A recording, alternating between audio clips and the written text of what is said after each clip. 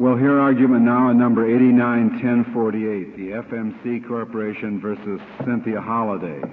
Mr. Turner. Mr. Chief Justice, and may it please the Court, this is a statutory construction case revisiting the preemption provisions of the ERISA statute. The issue is whether they preempt the application of state anti-subrogation automobile insurance laws as applied directly to self-funded employee welfare plans. The courts of appeals have decided 3 cases involving this exact question. 2 have found preemption as to self-funded plans, whereas 1, the Third Circuit below, found no preemption. In all, the courts of appeals have addressed 9 cases involving essentially this question, of which 7 have found preemption and 2, including the court below, found no preemption. Now, the Section 514, the preemption provision of ERISA, contains a tripartite preemption provision. First, there is the broad preemption clause that this court has had occasion to construe on a number of occasions. Secondly, there is an insurance savings clause, so-called, which exempts from the general preemption provision the traditional state area of insurance regulation. Thirdly, there is the so-called Deemer clause, which is at issue here. And this is the first time that this court has had the third provision, the Deemer clause, directly before it, although you had occasion to analyze it rather thoroughly in considering the savings clause in the case of Metropolitan Life Insurance Company. Now, the broad preemption clause has been held to be deliberately expansive, designed to establish a pension plan regulation as exclusively a federal concern. Preempted are state laws which relate to an ERISA plan. That's the statutory term, in that they affect the administration of a plan or directly impact the provisions of a plan. Now, the courts of appeal have uniformly held that state insurance laws prohibiting the subrogation of automobile injury claims relate to ERISA insofar as they are attempted to be applied to ERISA plans, and they are thus preempted unless saved by the insurance savings clause.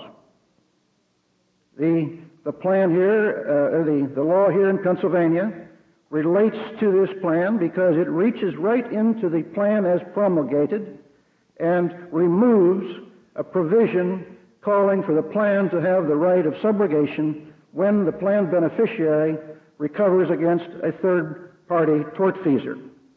Now, the insurance savings clause saves from preemption state laws regulating insurance, and in this instance may protect... Purporting to... Pardon me? Regulating, are you talking the Deemer clause now, the insurance? No, the insurance clause. I'm going through first the broad preemption clause, then the insurance clause, which may protect an anti-subrogation from preemption, unless the Deemer clause imposes its limiting power upon the insurance savings clause. Now, the Deemer clause is a limitation in turn upon the insurance savings clause. In fact, in the Metropolitan Life case, this court said that the Deemer clause modifies the insurance savings clause, and so it would appear from the plain language of the statute. Well, the Deemer clause uses the word regulate. It applies, an employee benefit plan shall not be deemed to be an insurance company for purposes of any state law purporting to regulate insurance companies. Now, does that term need definition? Well, it goes on. It's more than just purporting to regulate. It says purporting to regulate insurance companies, insurance contracts, banks, trust companies, etc. But I don't know that the phrase needs particular definition, although, you know, the word purporting to is what the Third Circuit seized upon and suggested that the inclusion of the word purporting in that statute amounted to the word pretextually, or the state had, through some backdoor or pretextual method, endeavored to regulate these plans. But I don't believe we need to go that far. Indeed, the briefs that have been filed in this court by my friends here do not attempt to defend that interpretation as it was rendered in the Third Circuit, which I must say was also the interpretation that the Sixth Circuit took in the Northern Group case. They both seem to think that that word purport somehow implied a pretextual approach, which we don't think is justified by the language. The Deamer Clause does not necessarily have to attack a pretextual expansion of state regulation, but one which goes beyond the regular historical exception of the insurance industry as we have known it in the McCarran-Ferguson Act and elsewhere. Now, in Metropolitan Life, this court saved a mandated benefits law as applied to an insured plan, but noted that the same law would be preempted as to a self-funded plan, and pointed out that while the court recognized that that placed some difference between self-funded plans and insured plans, that was a difference that was inherent in the program established by Congress. And in order to reach that analysis, the court analyzed the whole of Section 314, the whole preemption section, so that most of the courts of appeals have followed the analysis set forth in the Metropolitan Life case. And I think that would be a careful approach for the courts of appeals, because, after all, while it was not the holding of Metropolitan Life, it was nonetheless an integral part of that court, of your court's analysis only 5 years ago, a unanimous court. The Third Circuit, in addition to injecting a pretextual concept, also injected another new concept that isn't founded in the statute. And that was what was called the core ERISA concept that they used to say that subrogation laws were not within the core ERISA concerns, and therefore the anti-subrogation laws would not be dealt with by the Deamer provision.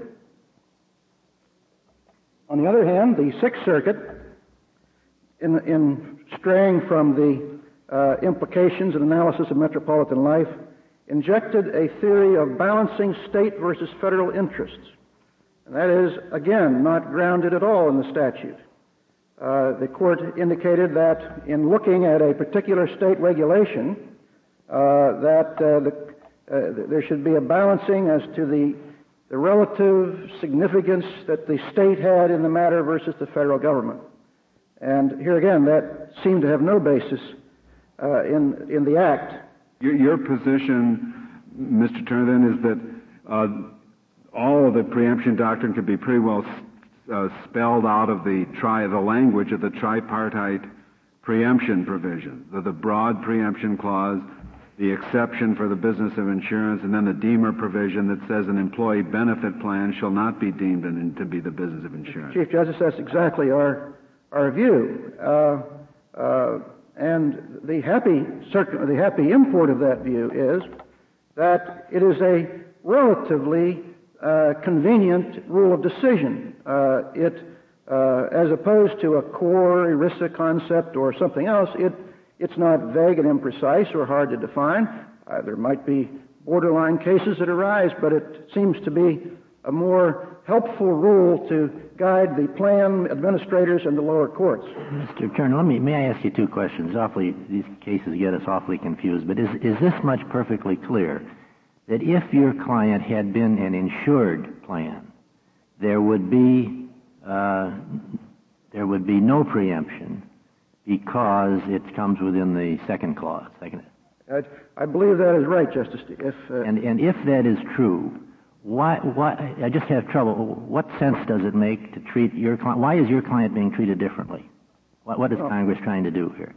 Congress, and it took me a long while to come to this view, indeed, after the briefs were written.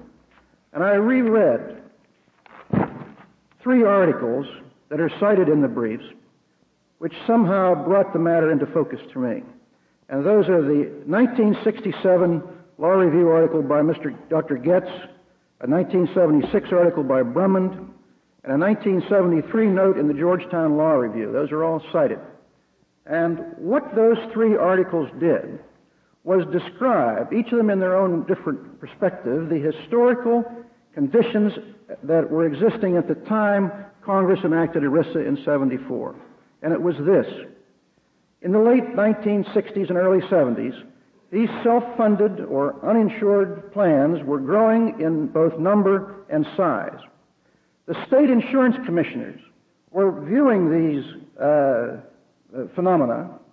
They didn't appear to be within the definitional jurisdiction of the state insurance commissioners. But the commissioners nonetheless viewed them as something rather like insurance. So they were trying to decide how to expand their regulatory turf, as it were. 2 proposals were made. One, model legislation, was proposed by the National Association of Insurance Commissioners in 1964. However, that model legislation was never adopted in any state. So failing the legislative route, the states sought judicial determinations that self-funded plans were the equivalent of insurance and were therefore within the purview of the existing state regulations. There was a Monsanto case in the Missouri state court system that illustrates this. Now, in 1974, when this pulling and tugging was going on, the Congress enacts ERISA. And it would appear very logical if Congress have been aware of the efforts of the state insurance commissioners to expand their regulatory power to incorporate the health care, the self-funded benefit plans. And I would suggest that based on this, I grant you, Your Honor, extrinsic evidence or historical context, that the Deemer Clause was intended to resolve this question. And it was intended to resolve it in favor of the application of federal law and ERISA rather than encouraging the expansion of the state insurance commission's power in this manner. Congress was willing to book the extent of state insurance regulation as it stood, but they, in a timely manner, decided to resolve this question of what law should regulate these new... By saying that these entities should not become subject to state insurance regulation because they would be considered insurance companies. And it's very interesting. I think it's the brief of the state legislatures or one of the state organizations recites precisely the same history and comes to the opposite conclusion. Yes, Your Honor. I think that they miss the point of the articles. They cite these articles and go through it, but I think one can come to a differing interpretation, perhaps depending on which line you're trying to establish. But it seems to me when Your Honor says, what was the sense of this? Is it an aberrational distinction, or is it one that makes sense? If it's analyzed that way, it seems Congress made a decision, and this decision furthermore is consistent with the broad preemptive sweep of 514A, which says this shall be basically these funds and pensions shall be nationally regulated, so there's a uniform system. How do you deal with the other argument that's kind of related to this, that the second clause, I get the names mixed up, uses the word person, doesn't use the word insurance company, whereas the Deemer Clause says you shall not be deemed to be an insurance company, but really doesn't take a non-insured plan out of the term person shall not relieve any person from any law which regulates insurance, banking, or securities. And we have a law which I guess everybody agrees does regulate insurance, bankings, and securities. And apart from the preemption provision, your client would be a person subject to that law. Yes, I don't know that the word person is where to focus, though, on 514B2A, where it says, Nothing in this subchapter shall be construed to exempt or relieve any person from any law of any state which regulates insurance. I think, Your Honor, they focus more on the insurance word there, and they say that somehow when you get down into B, into the so-called Deemer clause, that the words are not exactly congruent. But if you read the third clause, it seems very possible to read it as broader than the insurance savings clause, as if Congress said, we're going to make this lid larger than the pot to make sure that nothing escapes from the insurance savings clause that shouldn't go out of it. But I don't think the lack of congruity in language means anything of significance. It would, sir, if the status as being subject to state regulation depended on your being an insurance company, status as that kind of person, then you don't become that kind of person just because you're an ERISA fund. No, but you are an employee benefit plan, which is the type of entity that my client is, and which is what is specifically, so that if it's a person under A, it seems to me that type of person is what is carved out. Yeah, what is carved out. It cannot be called an insurance company by reason of the Deemer clause. But the question I have is whether a person has to be an insurance company to be a person who is obligated to obey state laws regulating insurance, banking, or securities. That's the question that runs through my mind.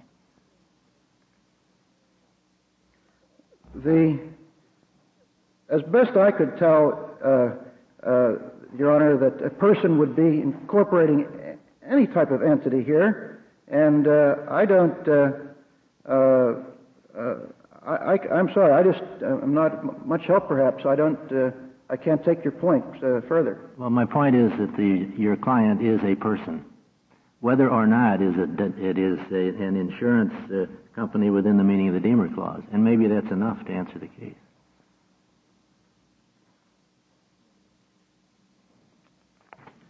Court, please. I would reserve the balance. Counsel, may I just ask? We've received amicus briefs from people in the healthcare professions cautioning that our decision in this case might affect freedom of choice, chiropractors, etc. Will that necessarily be the case if we follow your interpretation? In this particular case, you don't, of course, need to reach that. It would, in all probability, be that sort of mandated benefit law that would not survive as applied to self-funded plans. And that if there's to be mandated benefits or freedom of choice of providers and so on, that it would be up to Congress to supply that under the national regulatory scheme. So you're thinking that there would be preemption because it relates to insurance? I'm thinking that there may be, as applied to a self-funded plan only. You see, the freedom of choice laws, as so-called in the states, would be saved by the insurance savings clause, but they may, as applied to self-funded plans, be preempted. So that, as I say, if there is to be, if that arises and people are disturbed about it, they should. The answer is to have Congress mandate benefits, which in the health and welfare area, Congress chose not to do in the 1974 original ERISA enactment. Thank you, Mr. Turner. Mr. Shapiro?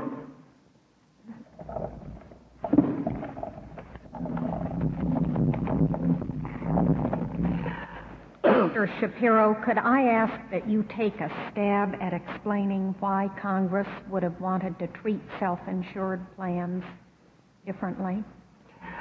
Your Honor, Congress did not give us, I should have said thank you, Mr. Chief Justice. Congress did not elaborate in great detail on why In the first place, they've accepted insurance regulation from the scope of preemption and then brought the plans, self-funded plans themselves, outside the scope of the saving clause, as we argue. But I believe that the explanation lies in a combination of two factors.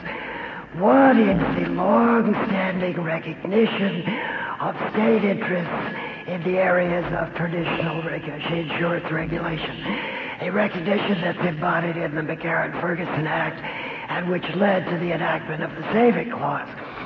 I think it was then realized, particularly as the preemption clause was broadened out in conference, although the Deaver clause predates that, I think it was realized that if the plans themselves would be subject to regulation under this recognition of traditional state power, that the purpose of preemption, both the original narrow purpose of preemption and the broader purpose of preemption as it emerged from conference, would be severely thwarted. So I think the reason for this distinction is an effort, which is bewildering, admittedly, at times, an effort to preserve state power, to regulate insurance companies and insurance in traditional ways, but not to regulate plans directly through that device. And that's why I think the Deaver clause is such an essential complement to the saving clause. The time that I have available, I would like to focus on an argument in that connection that is made for the first time in this court by the respondent and by her amicus, the National Conference of State Legislatures, in an approach that is very different from the approach of the Court of Appeals.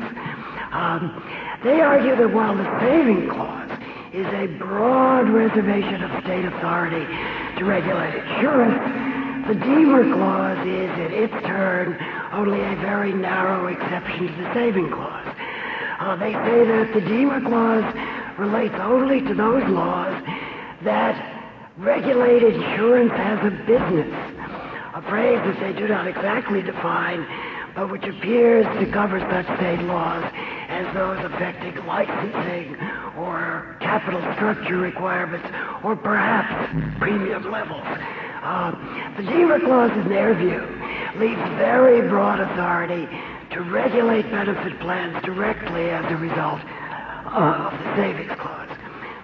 We submit that argument fails on every ground. It fails because it's contradicted by the broad text of the Deaver clause, and we believe it fails because it is flatly inconsistent with the purpose of the preemption provisions that this court has recognized in such cases as Fort Halifax and others. Looking first at the text of the Deaver clause, the respondents emphasize the phrase that no plan shall be deemed to be an insurance company or to be engaged in the business of insurance. They ignore the fact that the Deaver clause is much broader, that it says no plan shall be deemed to be an insurance company or other insurer or engaged in the business of insurance. And then there follows a clause that they studiously ignore for purposes of any law, of any state, regulating insurance companies or insurance contracts. We submit that Section 1719 of the Pennsylvania law is plainly a law of a state regulating insurance contracts. Mr. Shapiro, you omitted two important words when you quoted the statutes, purporting to regulate, which suggests to me that statutes which in terms define the regulated entities as insurance companies, insurance contracts, banks, and so forth. And what they're saying is if that's the manner of bringing the person under state regulation, it just doesn't apply to ERISA funds. But does that stop an ERISA fund from being a person within the meaning of the second clause? Well, there are two aspects to your question, Your Honor. I think first, the word purporting as such does not mean that the state has to expressly deem someone to be an insurance company. Purporting can be expressly or by implication. The dictionary is clear on that. We don't think purporting requires either a pretext, as the court below suggests, or a specific announced purpose. We think the fact that this state law deals with insurance subrogation provisions is sufficient to satisfy the word purporting. Now, the second part of your question focuses... And the word purporting is redundant? Is totally unnecessary? We don't think it adds anything. You don't think it has any meaning? We don't think it... In fact, the word purporting is also found in the statute in the definition of a state. And the use of the word purporting there, I think, is very similar to the use here. That is, the definition of the word state within the meaning of the preemption provision also contains the word purporting in the same context that we claim it is here.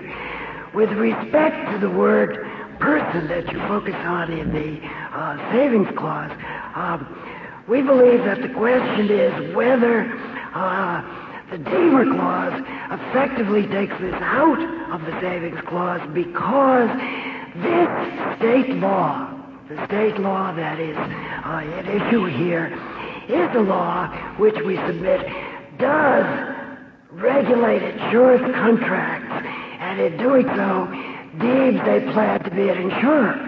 Indeed, if the plan were not an insurer for purposes of this law regulating insurance contracts, the case would not fall within the savings clause at all. In other words, we believe the very factors that bring it within the savings clause also bring it within the Deamer clause because the plan is effectively deemed by the state law to be an insurer for the purposes of a law regulating insurance contracts, telling insurers that they are not allowed to put a subrogation provision in their contracts. If they do, they will be void.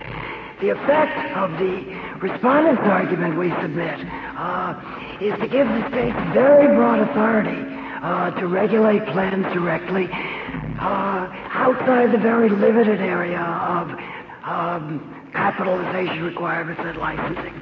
It would allow them to regulate such matters as fiduciary responsibilities. It would allow them to regulate disclosure. The very core concerns that the court below conceded was foreclosed to the states. Moreover, it would allow the states free rein to prohibit provisions in plans, require provisions in plans, eliminate efforts of the plans to achieve uniform administration.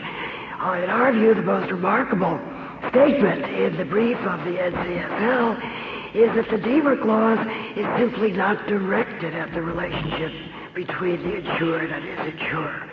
Now, the respondents and their amici suggest that the effect of our argument is to leave a regulatory vacuum. We submit that it is not a regulatory vacuum. It is a recognition in the preemption provisions of federal responsibility. Responsibility on the courts to develop a federal common law to deal with these issues, a responsibility on Congress to engage in continuing oversight. Both branches have been meeting that responsibility. Congress has several times amended the Deamer clause, the preemption provisions, to allow Hawaii's Health Care Act to deal with the special problems of multi-employer plans. Congress and the courts have been recognizing the responsibilities that the preemption provisions impose on them. And so, for those reasons, and because the respondent's argument would undo the clear purpose of the preemption clause, we join the petitioner in urging reversal. The point that there's no regulatory gap because this court is empowered to fill the gap. Is that the argument? No, it's not this court as such. It's common law that fills the gap. That's part of it, Your Honor. It's a broad responsibility of all the federal courts that they have been engaged in. But it's also a responsibility of continuing oversight by Congress. And specific amendments to the preemption provisions that recognize that responsibility as well as the broad scope of the preemption clause. Thank you.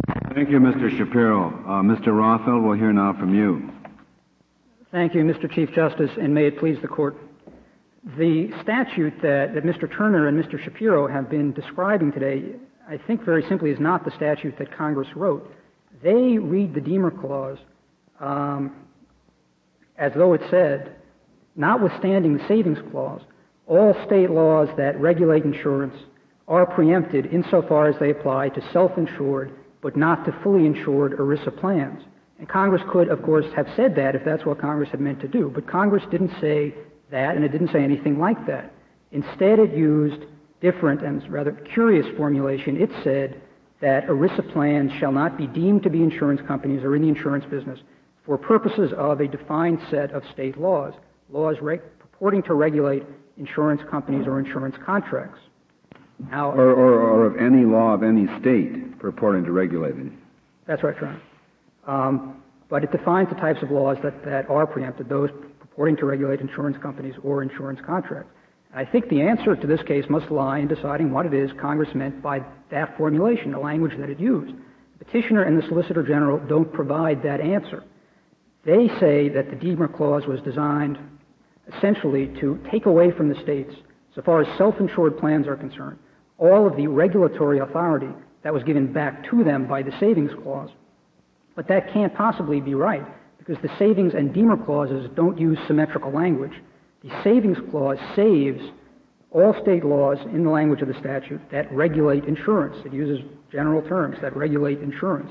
The Deemer Clause, in contrast, says that ERISA plans can't be deemed to be insurance companies for a narrower subset of laws, laws that purport to regulate insurance companies or insurance contracts. So there must be some laws that are saved by the Savings Clause as a general regulation of insurance that are not preempted by the Deemer Clause because they do not purport to regulate insurance companies or insurance contracts. There is no room in the scheme set out by petitioner and the Solicitor General for those laws that are not. Excuse me, why is that? Why is that broader? One says regulates insurance. Now, what does insurance consist of, unless it consists of either regulating insurance companies or regulating insurance contracts? I can't imagine what else. What is well, I think this case actually is one thing that falls within that gap or outside of those two terms. If all Congress had meant by regulates insurance companies or insurance contracts is insurance, then it wouldn't have been any need to put into the Deemer Clause, which was written after the Savings Clause had been drafted. Well, I mean, they may have used different language, but I don't see how you can possibly get any broader than, I don't know. What is contained within the meaning of insurance that does not consist of either insurance companies or insurance contracts?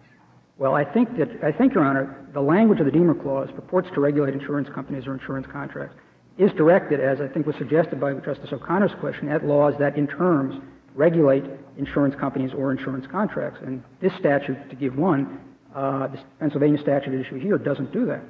It certainly regulates the right of an insurer to be subrogated. Well, I think it is a regulation of causes of action or of subrogation.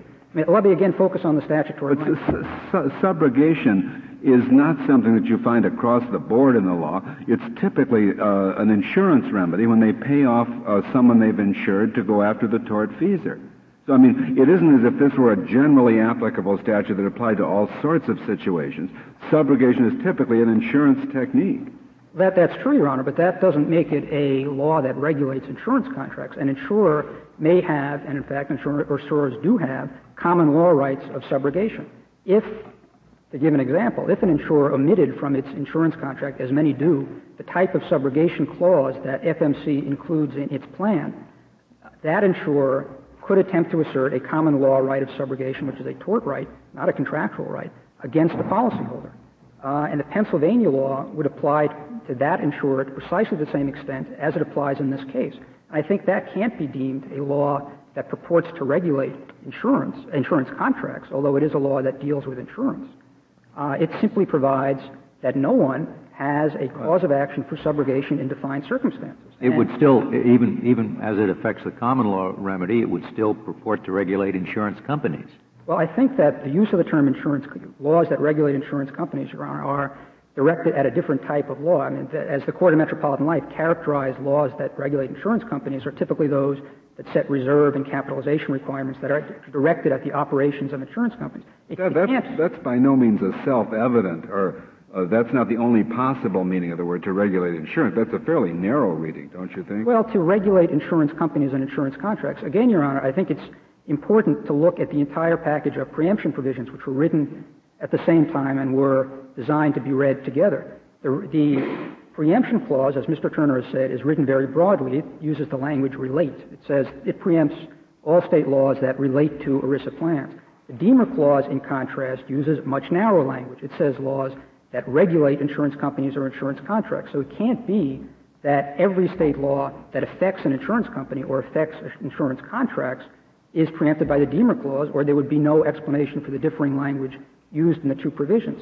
Indeed, as Justice O'Connor suggested in her question, the Court has interpreted the term regulate in the Savings Clause, the term regulate insurance, in the Pilot Life decision of a few years ago, and the Court there said, in accord with the common understanding of the term, to regulate insurance, it is not enough that a law happens to affect insurance generally, or that even that its principal effect is on insurance. It must be specifically directed to insurance.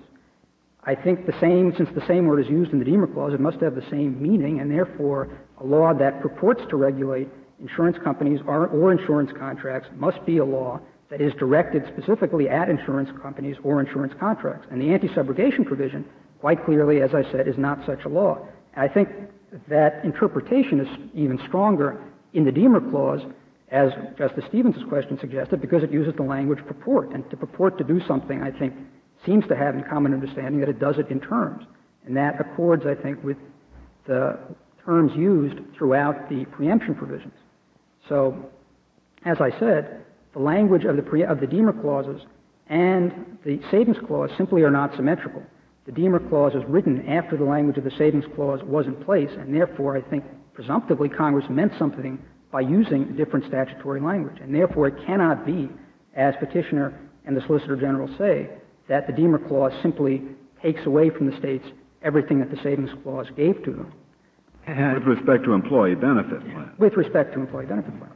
I guess that interpretation... With respect to insurance, I'm sorry, Your Honor. Interpretation is perhaps assisted by that phrase in there in the Deemer Clause, or to be engaged in the business of insurance or banking for purposes of any law, or to be engaged...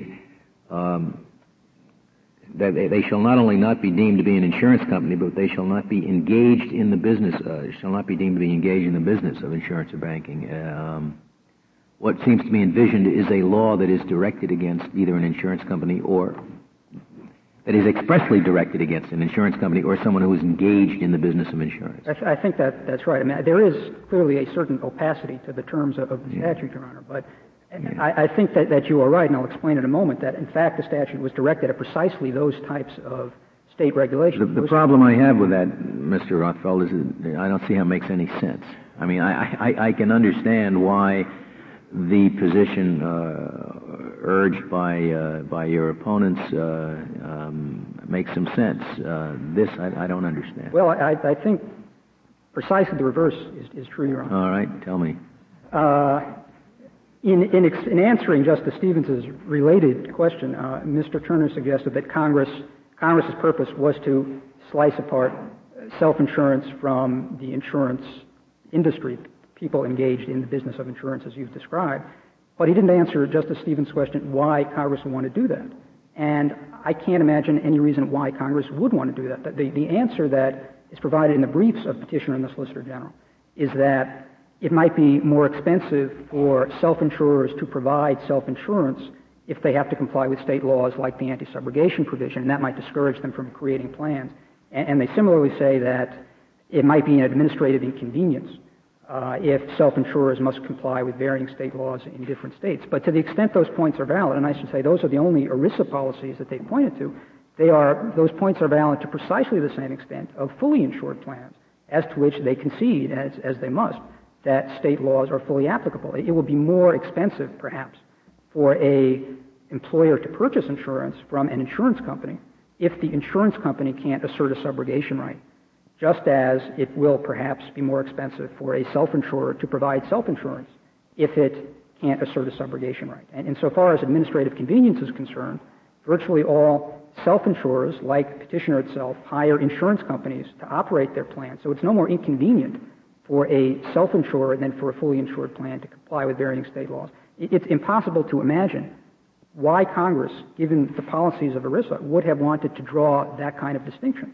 Now, in fact, I think it's clear from the background of the provisions, and I think the very background that Mr. Turner alluded to and some of the sources that he alluded to, what distinction Congress actually did want to draw. It was concerned, as the language of the Deemer Clause suggests, as your question suggested, Justice Scalia, Congress was concerned with state laws that are directed at the business, people engaged in the insurance business, in particular, as Mr. Shapiro, I think, very nicely summarized, types of laws that are applied to insurance companies, licensing laws, perhaps reserve and capitalization requirements. And the reason why Congress would be concerned with those types of statutes is quite clear. It would, if ERISA plans had to comply with those types of business regulations, self-insurance would effectively become impossible, and all ERISA plans potentially would be subject to state licensing and notification requirements, which are, of course, precisely the requirements that are imposed by the ERISA statute, and which Congress presumably did not want states to duplicate. Now, if self-insurers had to comply with those sorts of laws, they would have to obtain certificates of authority from state insurance departments. They would have to file required disclosures with state insurance departments. They, as I said, might have to meet reserve and capitalization requirements. In short, a self-insurer would have to create its own captive insurance company. And some of the sources that Mr. Turner cited, such as the article by Professor Getz, allude to precisely that problem. That was a concern at the time that ERISA was drafted. And it's quite clear that that's the sort of thing that Congress was concerned with. The language of the Deemer Clause is addressed specifically to that problem, insurance companies, people engaged in the insurance business. And I should add that there is compelling circumstantial evidence that Congress was concerned with that problem when it wrote the Deemer Clause. Again, as Justice Stevens noted, the very evidence that Mr. Turner has used for a different purpose. In the late 1960s and 70s, self-insurance was becoming common, but the only judicial authority on the question of what self-insurance amounted to were decisions holding that self-funded plans operated by insurance companies for the benefit of their own employees, while they provided insurance, were not engaged in the insurance business for purposes of statutes imposing premium and related taxes. Those plans, therefore, were exempted from those taxes. Now, at that time, in the early 1970s, when the original versions of ERISA were drafted and reported out of committee, they all included the Savings Clause. None of them included the Deemer Clause, which is not surprising because there would have been no reason to think the Deemer Clause was necessary to protect plans from those types of laws, given the existing authority. In 1973, while ERISA was under consideration, the first state court decision going the other way was decided. It was the Monsanto case alluded to by Mr. Turner, in which a state court in Missouri held that a self-insured plan operated by an employer, not an insurance company, was engaged in the insurance business for purposes of Missouri law, therefore had to obtain a certificate of authority from the state insurance department. The effect of that decision was to put the self-insurer out of existence. The Deemer Clause suddenly appeared in the House version of ERISA later that year without explanation. Now, the timing certainly suggests that the Deemer Clause was directed at that type of state legislation, which would put self-insurers out of existence and require all ERISA plans to comply with those types of business regulations. And there is more compelling evidence in the evolution of the statute. That's what Congress had in mind. At the time the Deemer Clause was written, the basic preemption clause was quite narrow. It addressed only fiduciary obligations, notice, and disclosure requirements. The Deemer Clause couldn't have been expected to preempt more than the preemption clause, and therefore at the time it was put in the statute, its language could have been thought to preempt only those kinds of state laws. The state laws addressed at fiduciary obligations, reporting, and disclosure. Same types of general laws that are involved in state business regulations. Mr. Rothfeld, you used the term the Deemer Clause preempting. I don't understand under your analysis the Deemer Clause preempts anything. Well, just that the Insurance Savings Clause excludes a lot of regulations from preemption, but the Deemer Clause just saves a lot of self-insured entities from becoming state-regulated insurance companies. Well, I think that's right. That doesn't preempt anything. I'm using preemption as a shorthand. I mean, I think it has the effect of excluding them from state regulation by providing that they can't be treated as regulated entities under state law for the defined, I emphasize, for the defined purposes of the Deemer Clause.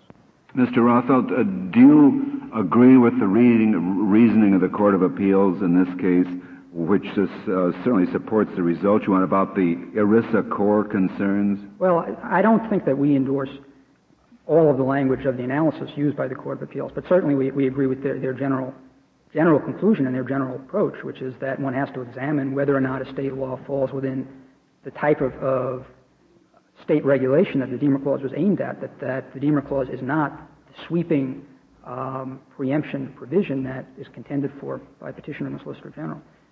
So I can't endorse all of their language or analysis, but I think. How would this statute have to read to come within the Deemer Clause? It would have to be narrower, so it would simply have to say that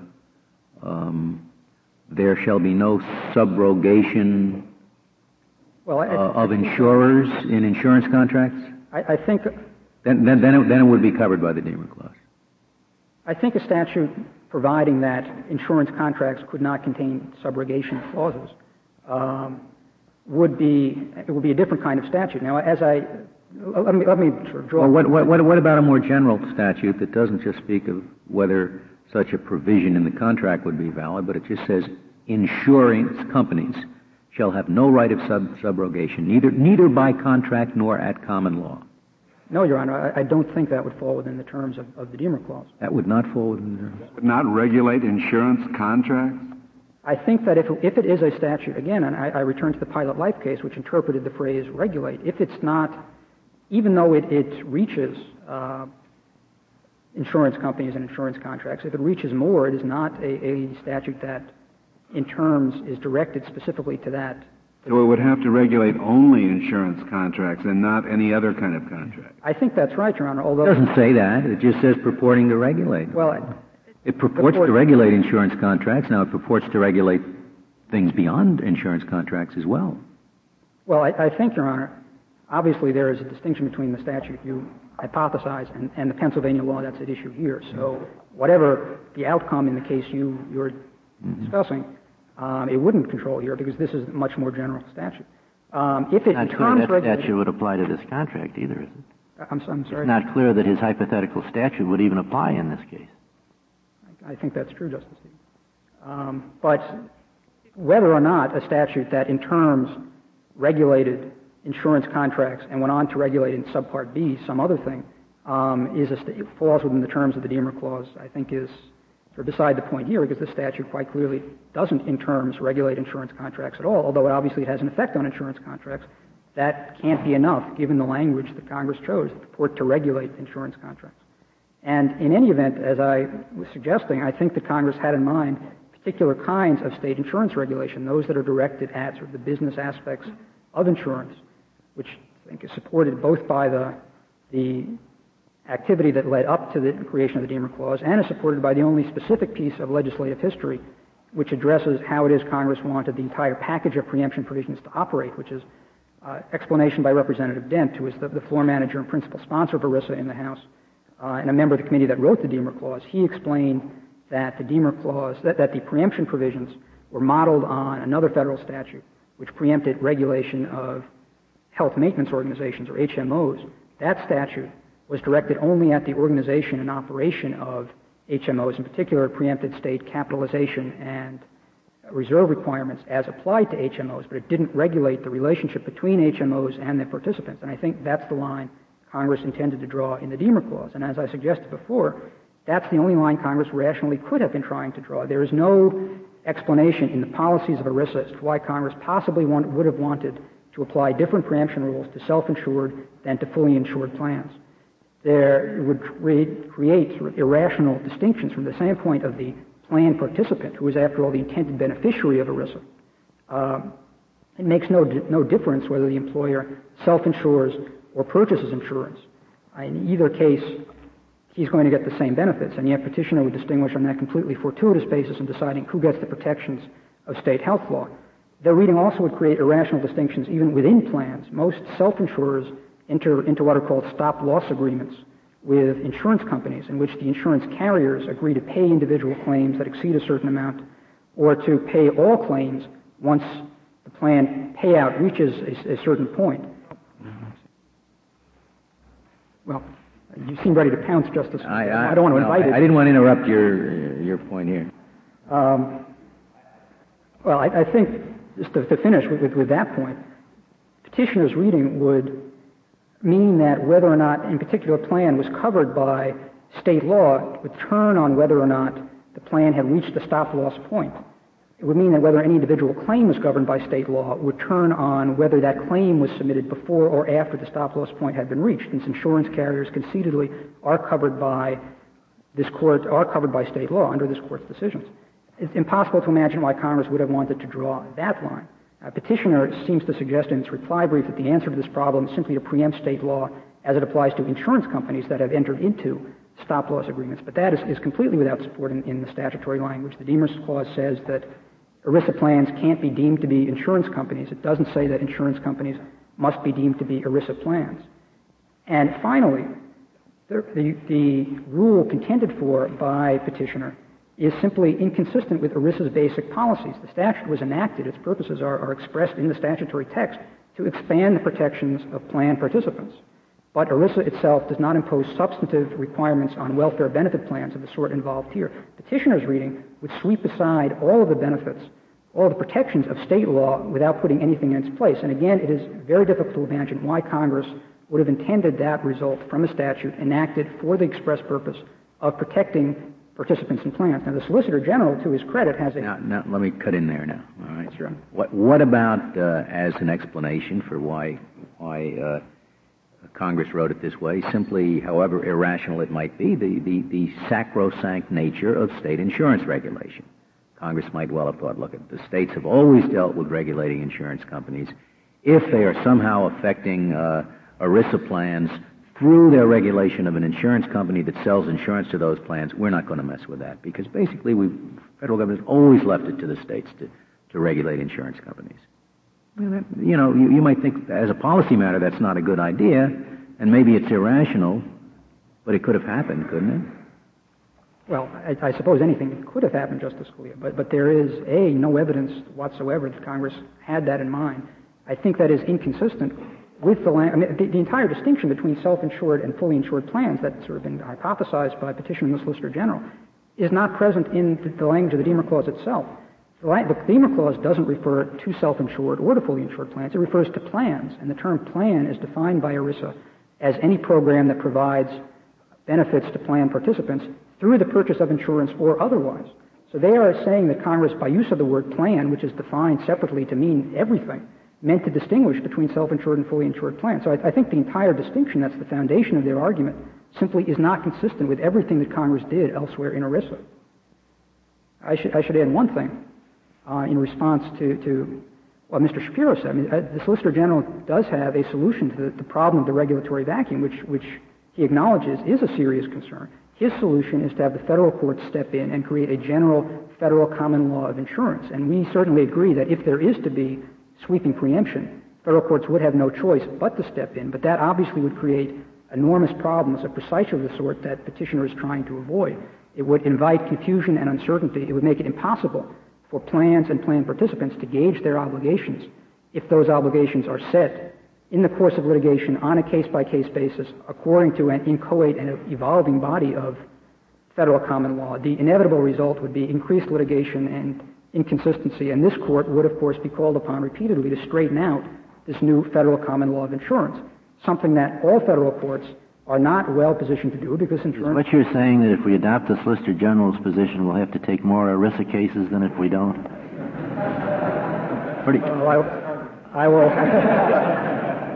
I'll leave that to your imagination, Justice Stevens. But in fact, they would be worse than ERISA cases because the court would be called upon not only to interpret a statute but to invent a new federal common law of insurance without really any clear guidance on what the content of that insurance law should be. At least no clear guidance provided. That might be easier than trying to figure out this statute. Mr. Rothfeld, what about the exception in the Deemer Clause for a plan established primarily for the purpose of providing death benefits? How does that exception make sense under your interpretation and under the government's interpretation? Well, I'm not sure that it makes sense under... Anybody's? Well, there's no explanation whatsoever anywhere as to what Congress could have had in mind, and it's sort of difficult to imagine. I think that a self-contained plan, which is directed specifically at death benefits, it may have thought that was less likely to be a large intrusion on self-insurers and less likely to drive self-insurers out of existence altogether, a problem of more general state health and medical insurance regulations as applied to self-insurers. I would hypothesize that, but again, there's no clear evidence of what Congress was thinking when it wrote that. I think it makes more sense. Should add one final point that if the federal courts ever were forced into the position of developing a federal common law, by far the most sensible thing for them to do would simply be to borrow state rules of decision, which is something that's done in other analogous areas. But that, of course, would make the entire strained exercise of finding preemption entirely unnecessary. But there is, fortunately, no need to do that because there is no evidence whatsoever anywhere that Congress had intent to create the broad preemption contended for by petitioner and the Solicitor General. Mr. Turner alluded to the breadth of the preemption provision, but this case conceitedly falls within the savings exception, and therefore all the comments about the breadth of the preemption provision simply fall out of the case. Here the focus must be the language and purpose of the Deemer Clause.